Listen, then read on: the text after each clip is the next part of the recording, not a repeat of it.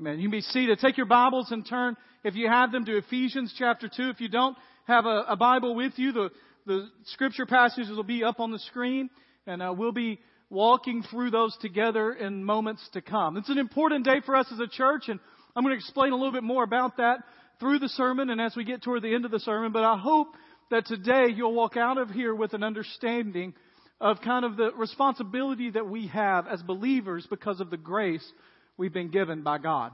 A couple of weeks ago, we had a very long week, which happens in our house a lot. We have long weeks with kids and everything going on, and it had been a long week, and it was a Friday evening, and I sat down and realized about 9:30 to 10 o'clock that everybody in the house was in bed but me.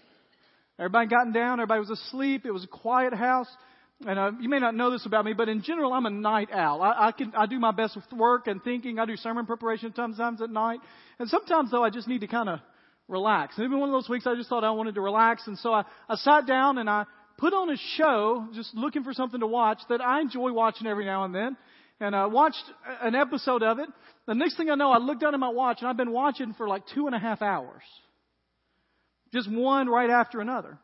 And this is the show I've been watching. How many of you have ever watched this show? You know what it is, right? How many of you have no clue what it is? A couple of you, all right?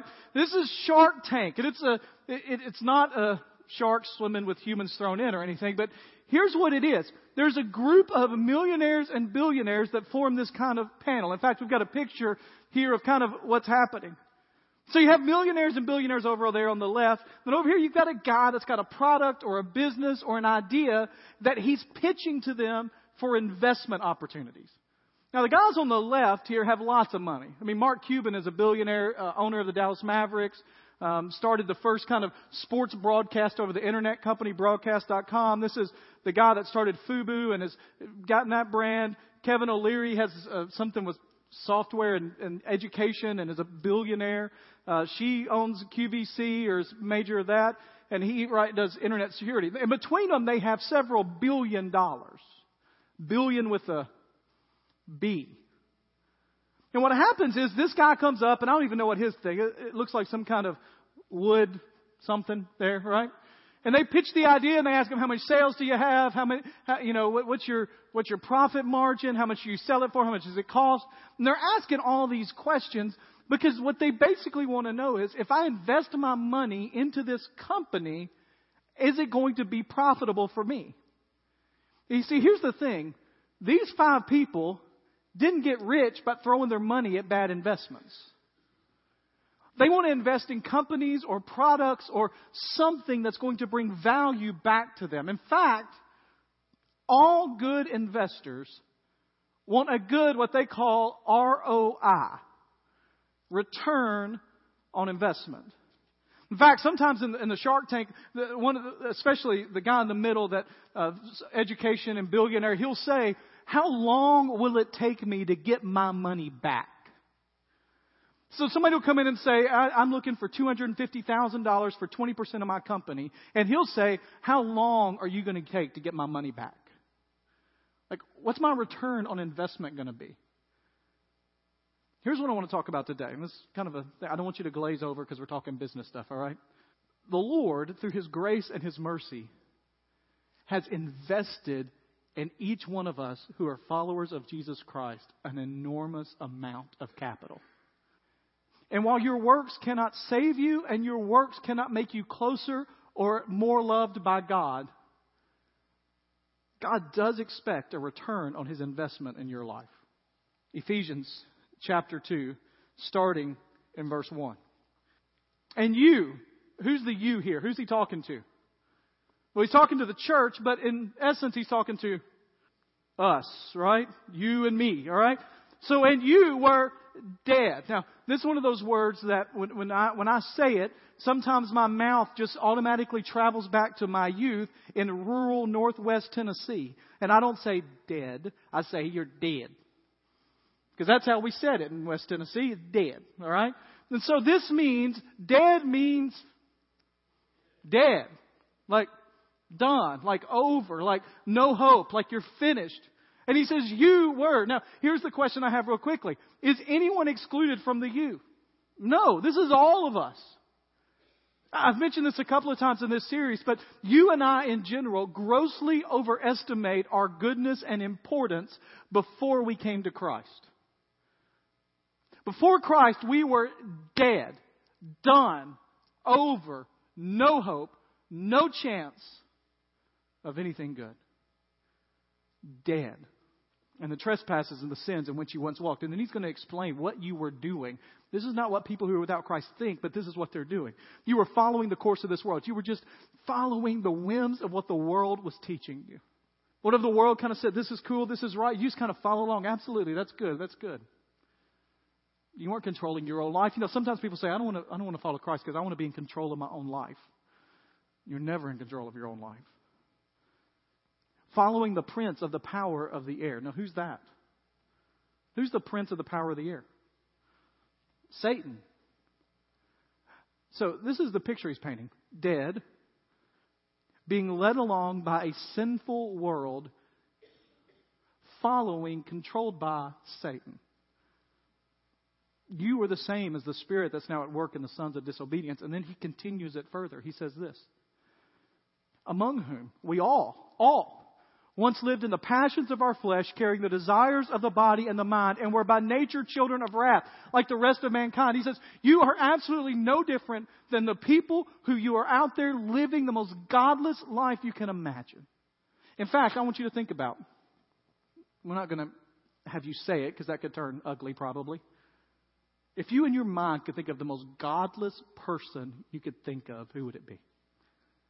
Just in your mind, you think, boy, that person is the most godless person I have ever met or known or seen or know about. That person. Paul says that whoever came into your mind, you were in the exact same condition as them. We were by nature children of wrath. And then comes two of the greatest words in all of Scripture. But God. This is who you were. This is what it was like. This is what the result was. You were in sin. You were dead.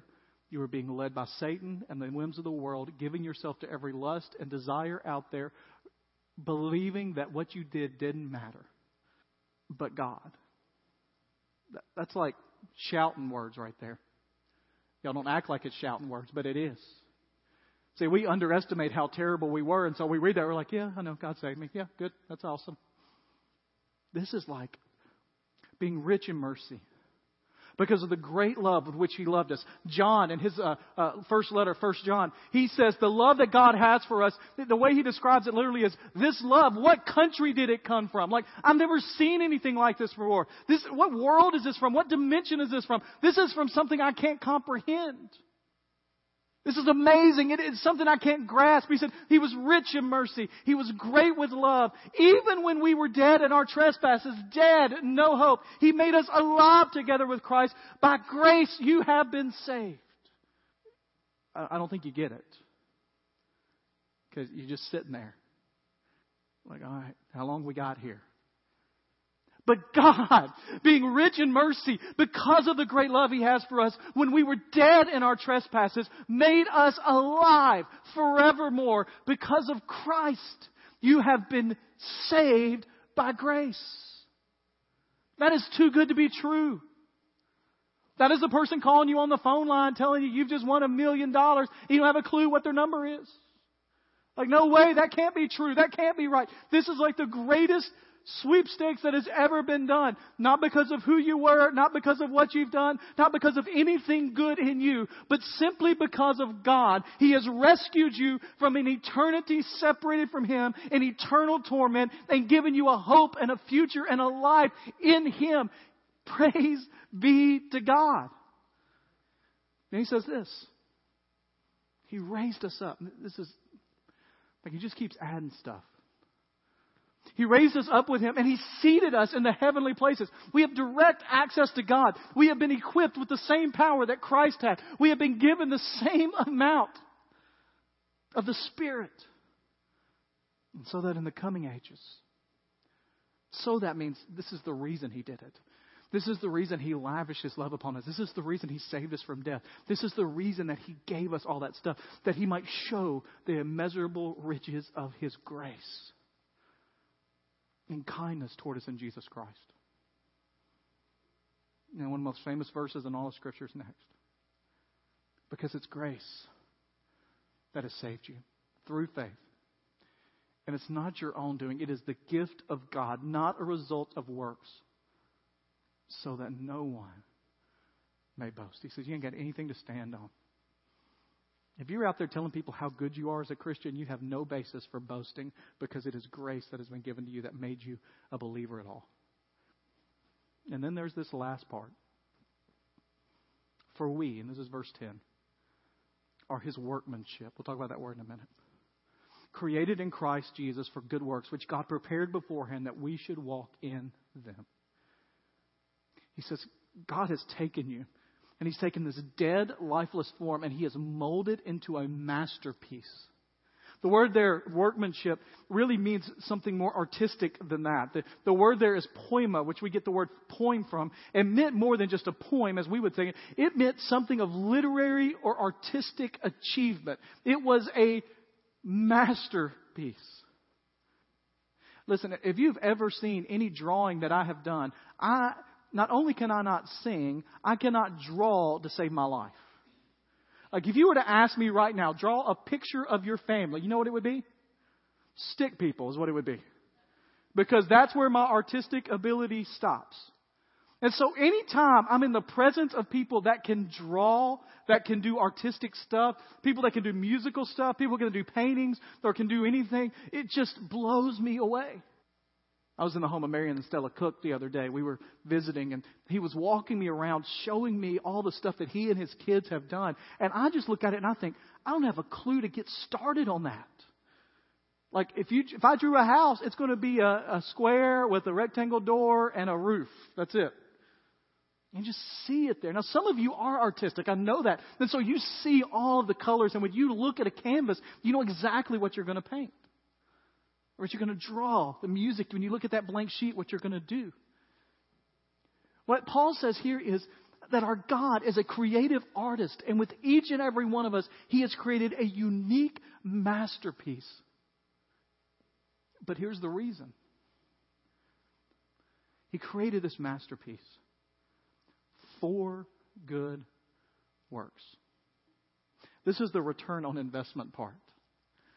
He has saved you. He has rescued you. He has given you a place in the heavenlies with the Dad. He is doing all of that with our Heavenly Father. And He says, all I expect out of all of that is that you will walk in the works that I prepared for you to do. Now, we could literally do an entire series of messages on what are the good works that He has envisioned for us to do. But today, I just want to focus on two of them. And this is what I want you to know. We have a mission statement, a purpose statement here at First Baptist, that we exist to glorify God by leading people to become passionately devoted followers of Jesus Christ. And what we're going to talk about today are two areas that I think we as a congregation, that I have been burdened as your pastor, that we need to focus on as we do that. Here's the first one. We need to invest in the commission. Now, just quickly, what does the word commission mean? And I'm not talking about like when you sell a car, you get commission if you're the one that sells it, all right? What does commission mean? You've been given a commission. What does that mean? A task, a job, something. Here's what's interesting about this word. This is going to, I know this is really going to be deep here, but this is made up of two words, and you cut it right here. And so this is mission, all right? So here's what mission means. Mission means mission. Task, job. Means with or together. And we need to invest in the commission that we have been given by our Savior. It said in Ephesians that He has prepared works in advance for us to do. And I don't think that's mysterious. What are the works that God's prepared for me to do? I think He has already told us multiple times, but two I want to focus on today. First comes in Matthew chapter 28. You know this, end of the time. This is Jesus getting ready to go back to the Father. Jesus came to them and said, all authority in heaven and on earth has been given to me. Go therefore and make disciples of all nations. What nations? All. Now, that word nations there, when you think of nations, and when I think of nations, immediately a map comes into mind. That's not what is there. What this word means is people that have their own distinct language and culture and group. And so there are many more nations than there are nations. Does that make sense? There are many more people groups than there are nations. There are somewhere around 200 people groups in Nashville. Go therefore and make disciples of all nations, baptizing them into the Father and the Son and the Holy Spirit, teaching them to observe all that I have commanded you. And behold, I am with you always to the end of the age. This is called the Great Commission. Just in case we missed it, Jesus gives it again in Acts chapter 1, verse 8. But you will receive power when the Holy Spirit has come upon you, and you, notice this word, will. It's not a question of if. It's not a question of maybe. It's not a question of you can do this and do other things. This is you will be my witnesses in Jerusalem, in Judea, and Samaria, and to the end of the earth. Can I tell you something? I do not believe that you can be a follower of Jesus Christ and not be involved in His mission to the nations. I do not believe that you can actively pursue and follow Jesus and not have some participation in His mission to the ends of the earth. That doesn't always mean to the farthest reaches of the earth. He talks about Jerusalem, Judea, Samaria, to the ends of the earth. But I just don't believe that that was so close to the heart of Jesus, that it's His last words to His disciple, that you can somehow become a follower of Jesus and go, don't worry about that part. And if I don't believe that you can be a follower of Jesus Christ and not be involved in the commission that He's called us to, then I definitely believe you can't be a church that is following Jesus Christ and not be actively involved in the commission that He has called us to. I was looking yesterday at my Time Hop app. Do you know what Time Hop is? The app that goes back and shows you all the stuff you did on social media the last 4, 5, 6 years. 6 years ago or so, I preached a message here. And the question of the message was, are you staring in the mirror or are you looking out the window? And the point I made was that there are many, many, many churches that spend their time, their money, their volunteer hours, their energy looking inwardly and staring in the mirror. All their resources, all their time, all their effort goes into take care of each other and focusing inwardly here. We constantly look in the mirror. But there are other churches that are consistently looking through the windows to the community around them and saying, how do we reach our community, our state, our nation, and our world with the gospel of Jesus Christ? And my prayer is that we become increasingly more a church that looks out windows than that one that stares at the mirror.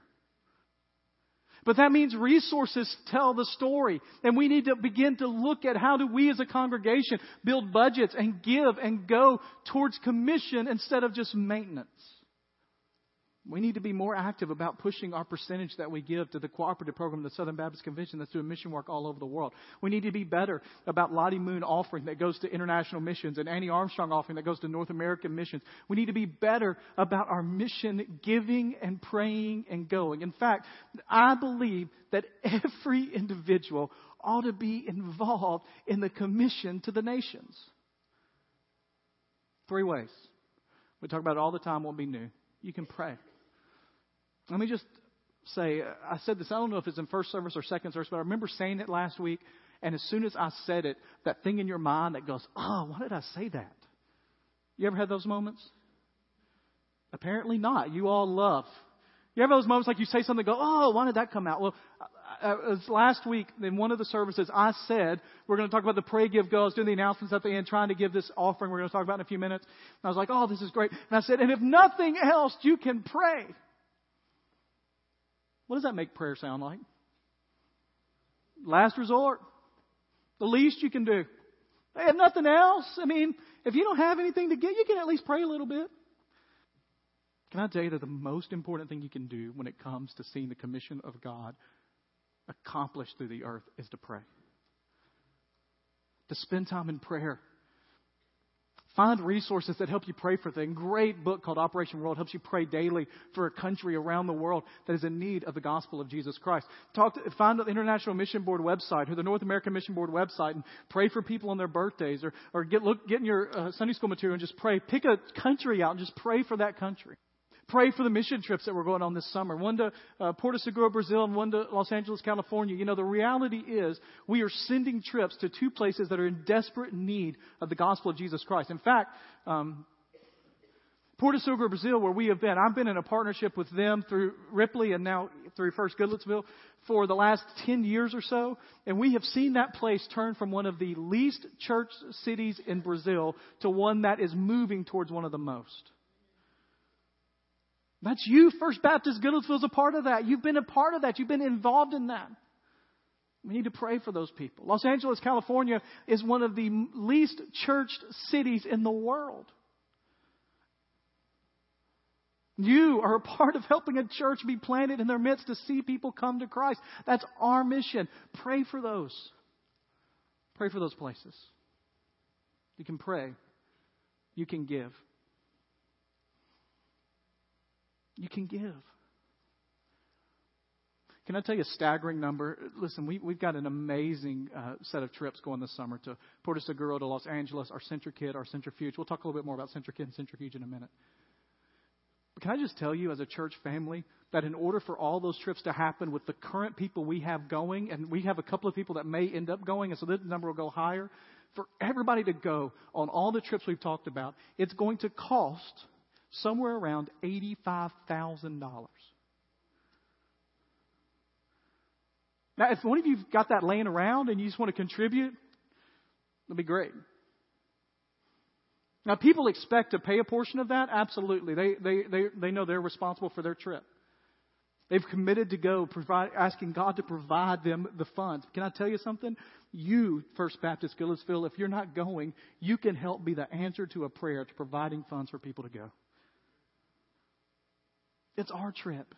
It's not those 30 people going to Los Angeles. It's not those 12 people going to Brazil. It's not their trips. It's our trips. You can give. And finally, you can go. In fact, I believe that every person that is a follower of Jesus Christ ought to give a week of their life every year to serve God somewhere. I don't mean you're going to go home and count up all the hours you've been to church in the year. I mean a week of your life to serve God. Some of you say, well, that ship is past. I'm done with that. It's over. One of my favorite stories about Brazil mission trips happened when I was in Ripley. It was the last year I went. I took a large team, the biggest team that Ripley had ever sent. We went to Brazil, and one of the ladies on that team was a lady named Miss May Dunaway. I love Miss May Dunaway. She committed to go. She said, I don't have a clue why I'm going, but I'm going. Miss May, and I'm not sure of her age, but I think she was early 80s. She said, I don't have a clue. Never been on one of these things before, but I'm going. Miss May Dunaway went, and she was in the eyeglass ministry. Have you been in the eyeglass ministry? You know, you put the glasses on. We have them read. And at that time, we were having them read a track. Now we have them read John 3:16. But at the time, we were reading a track, and it's different level of lines, and you're looking at it, trying on glasses. And we had been serving in our ministry teams for fully at least 10 minutes total for the whole week. Like it's first 10 minutes of the week. And I'm getting everything set up. And Miss May comes in. We were in a centralized, like the church was a centralized location. We had things set up. And Miss May comes in and goes, Brother Lau, I need your help. I need your help. I don't know what to do. I said, Miss May, what's going on? She said, the person that I just gave the glasses to, I said, do you want to hear more about Jesus? And they said, yes. I said, well, Miss May, what you tell? I don't have a clue. I don't know what you got to come. I don't want to mess this up. And so I went in and we sat down. We talked about it. Young man gave his heart and life to Christ. We were very excited about that. Moved on. I said, thank you, Miss May. You're good. You saw that happen. Walked out. 5 minutes later, Brother Lau, I need your help. What's going on, Miss May? I asked this person if they want to know about Christ. They said, yes. Is every one of them going to say this? A lot of them are, Miss May. Yes. And she said, I said, I'm not going. This is you. She was not very happy with me at that particular moment. I know what she thought. He drugged me all the way to Brazil, and then he's going to make me do this. Miss May Dunaway that day had like 7 or 8 people come to the Lord in her eyeglass ministry. Now, if you would have asked Miss May, I remember asking her, just joking with her one time, like 3 years before she went, said, "You going?" She goes, "I am too old for that kind of stuff. I'm not going." Some of you think I'm not a good enough Christian, whatever that means, to go on a trip like that. I believe God's calling many of you to go these ways, as a congregation and as an individual. That's how you invest in the commission that God has given us. Here's the second thing we got to do. Not only invest in the commission, we need to invest in the next generation. This is biblical. This isn't just something I've come up with or the coolest thing to say. This is biblical. Look at what Psalm says here. This is Psalm 78. It says, He commanded our fathers to teach our children. That's God commanded our fathers to teach our children, and that the next generation might know the truth. That then they'll pass it on to the children that haven't yet been born, and they'll arise and tell them, so that they should set their hope in God. He's saying, listen, this is something we pass down from generation to generation to generation. We tell the next generation tells the next generation, and so on and so forth. But here's the problem. We failed in America in doing this. Let me show you a couple of statistics. This is from Tom Rainer in his book. Part of the builder generation, born before 1946. We got anybody here born before 1946 that wants... Okay, if you were born in the builder generation before 1946, 67% of those people said they were Christians. 67%. Now, we go down through some generations. Don't put the number up yet, John, but we go down through some generations. So after the builder generation was the boomer generation. After the boomer generation was Generation X. After Generation X was the millennials. Millennials are 1980 to 2000 born. So how many of you here were born between 1980 and 2000? All right? This is the millennial generation. Look at that number. That's how many of the millennial generation say they're Christian. Now, you don't have to be a strong mathematician to see that ain't good. We are in real danger of losing a generation. And it's because we haven't done what we're supposed to do. We haven't been intentional about giving of ourselves. Somebody said that grace is evidenced in your life when you put your own needs away and do whatever it takes to serve someone else. I'm just going to be real honest. I don't actually have a kid in the millennial generation. Eli's our oldest, and he was born in 2003, but they're close enough. This frightens me. Well, why did that happen? A couple of reasons. First of all, is because the builder and the boomers and my age group, to be honest about it, we were a lot of people that church and our faith in Jesus was a part of our life, but it wasn't really that important. That's something I've said for a long time that we've talked about here at the church, but is worth repeating. That if your faith is not real to you, it will not matter to your kids. If you want your kids to grow up and be strong, now listen, it's not a guarantee that if your faith is strong and good and real, that they'll grow up and be interested. But I can almost guarantee you, if your faith is superficial, it is something that you only put on Sunday morning, that your kids see you through the rest of the week, and they know that God and your relationship with Jesus Christ and following Him is not a major priority in your life. Sports are a priority, career is a priority, other stuff is a priority, and the way you spend and the way you activate your schedule and all of that stuff. If they see that that's priority, and not your faith to God, it will not matter to them. And we have a generation that grew up with parents, and they could take it or leave it. And when you put in the numbers, the church in America, if you look at the numbers, the church in America is in trouble. In the world, it's not. In the world, the estimates are that Christianity is going to grow faster than it's ever gone. But if you look at the numbers, not only do we have 15% that call themselves Christians, many of them are not in church of that 15%. And the average church attendance has gone from, on average, 2 times a week to 3 times a month. And so the children growing up in the millennial generation after them are going to have parents that aren't even as committed as the boomers and the Xers were. And suddenly we're going to have 2 generations that we've missed if we're not actively engaging them. Here's the second reason. That picture you flashed a minute ago, put it back up there. Anybody know what this is? It's a telephone. An old telephone is what I heard down here. What kind of telephone is that? Rotary dial telephone. How many of you had at some point in your life, in your house, a rotary dial telephone, right? How many of you have never seen one of these in live person? Okay, there you go. We got a hand. All right. Anybody here still have one working in your house? At your grandmother's? All right. We had 5 in the first service that they are still using this. All right? Now, I barely remember this because by the time I came along, there was touch tone. Now, if you needed to, we were talking about this downstairs, you could switch the touch tone to rotary, and when you push the 2, it would do the doot, you know. You didn't have to actually do this. Do you anybody remember having to dial these things and you accidentally put your finger in the wrong thing? Oh, that's terrible. Right, you got to do it again. What if you called somebody's house and they weren't there? Too bad, right? Just rang. There's no such thing as voicemail or an answering machine. Those came along later. No caller ID, no call back, none of that. It's like if a tree falls in the forest and nobody hears it, does it fall? I mean, if you call somebody on the phone, nobody hears it. Did you call, right? Anybody going out there looking for a phone today, get these? No, what kind of phones do you have today? iPhones, right? Cell phones. Many of you have, think about it. If you would have thought, those of you that are old enough to think this, 20 years ago somebody would have said, you'd be carrying your phone around in church. That's ridiculous. That's never going to happen, right? It's a different world. Nobody goes out and buys rotary phones anymore unless they're a hipster that's trying to look like they're cool, right? Like, I want to show this off. I'm authentic with my phone usage. All right. Now, here's the problem. There are a lot of churches that are still trying to do ministry with rotary dial phones in an iPhone generation. You know I'm not talking about phones, right? They're trying to do church the same way you did it when rotary phones were all the rage. They're not anymore. Now listen to me very carefully. I don't mean in any way that we change the message of the gospel of Jesus Christ. But every generation has to evaluate how we communicate that generation to a generation that is different than the ones before. And we need to invest resources, money, understanding into the next generation. Can I tell you what statistics tell us? That if a child does not come to accept Christ by the age of 18, their chance of accepting Christ goes precipitously down quickly. We need to invest in the next generation. Here's what I want to tell you. The Lord has blessed us.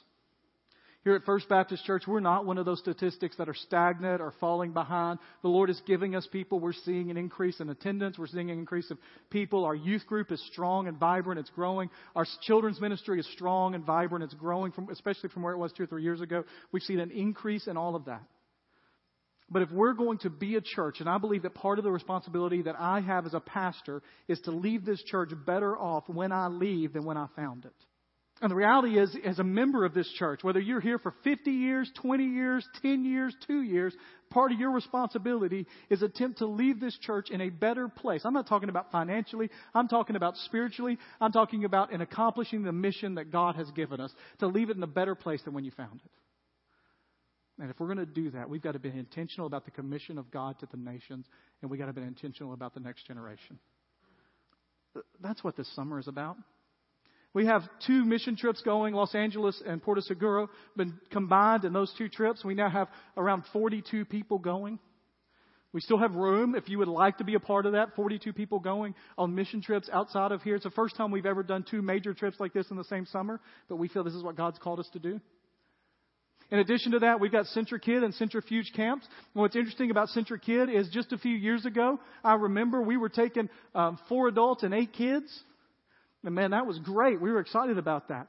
This summer, we've made 35 reservations for camp. And there's a chance we may have to increase that 1 or 2. 8 adults, 27, 28 kids. That's amazing. Our youth camp, many of our youth are going to Los Angeles, but we've also got 15 to 20 kids that are going to Centrifuge. And so when you put all that together, we're in the high 80s, low 90s of people that are going on mission or to camp this summer for First Baptist Church. And I believe that part of investing in the commission and investing in the next generation. Listen, can I tell you something? In my experience as a pastor for 14 years, my experience as a pastor has taught me that we talked about the next generation. Nothing will impact the life of a kid or a youth more than a week of camp or a week on mission. Nothing. And you are providing, through this church, opportunities for kids that would never get a chance to go to be impacted eternally with the gospel. In just a minute, we're going to have a time of response. And here's what the response is going to be today. I'll be normal response. I'll be down front. If you're here and maybe the Lord's laid on your heart that you need to be more involved in the commission and maybe you need to go and you don't know what that means, I'll be standing here. I'd love to talk with you. I'll be here and you know that you've never given your heart to Christ. When I was describing all those things, you couldn't have an experience that you remember when you gave your heart to Christ and Christ's grace saved you. You don't remember that. And this morning you want to talk about that or join in the church or getting baptized. I'll be here to talk about all that. But also during this time, we're going to take a special offering for this summer. Now, this offering that we're going to take during the response time is not your regular weekly budget offering. We're going to do that like we always do in this service as you leave today. They'll be standing there. And so if you've come with an offering, don't put it up here, all right? You can put that on the way out. But during the response time, on the wings here are 2 offering plates. And I'm just going to ask you, whatever the Lord lays on your heart to invest in the next generation and in the commission of our church this summer, I'm going to ask you to do. So during the response time, I'm going to pray in just a moment. The band's going to come up. They're going to lead us in a song. During that time, I'm going to ask you to come and to place your offering for the summer trips in one of these 2 plates. Let's pray together.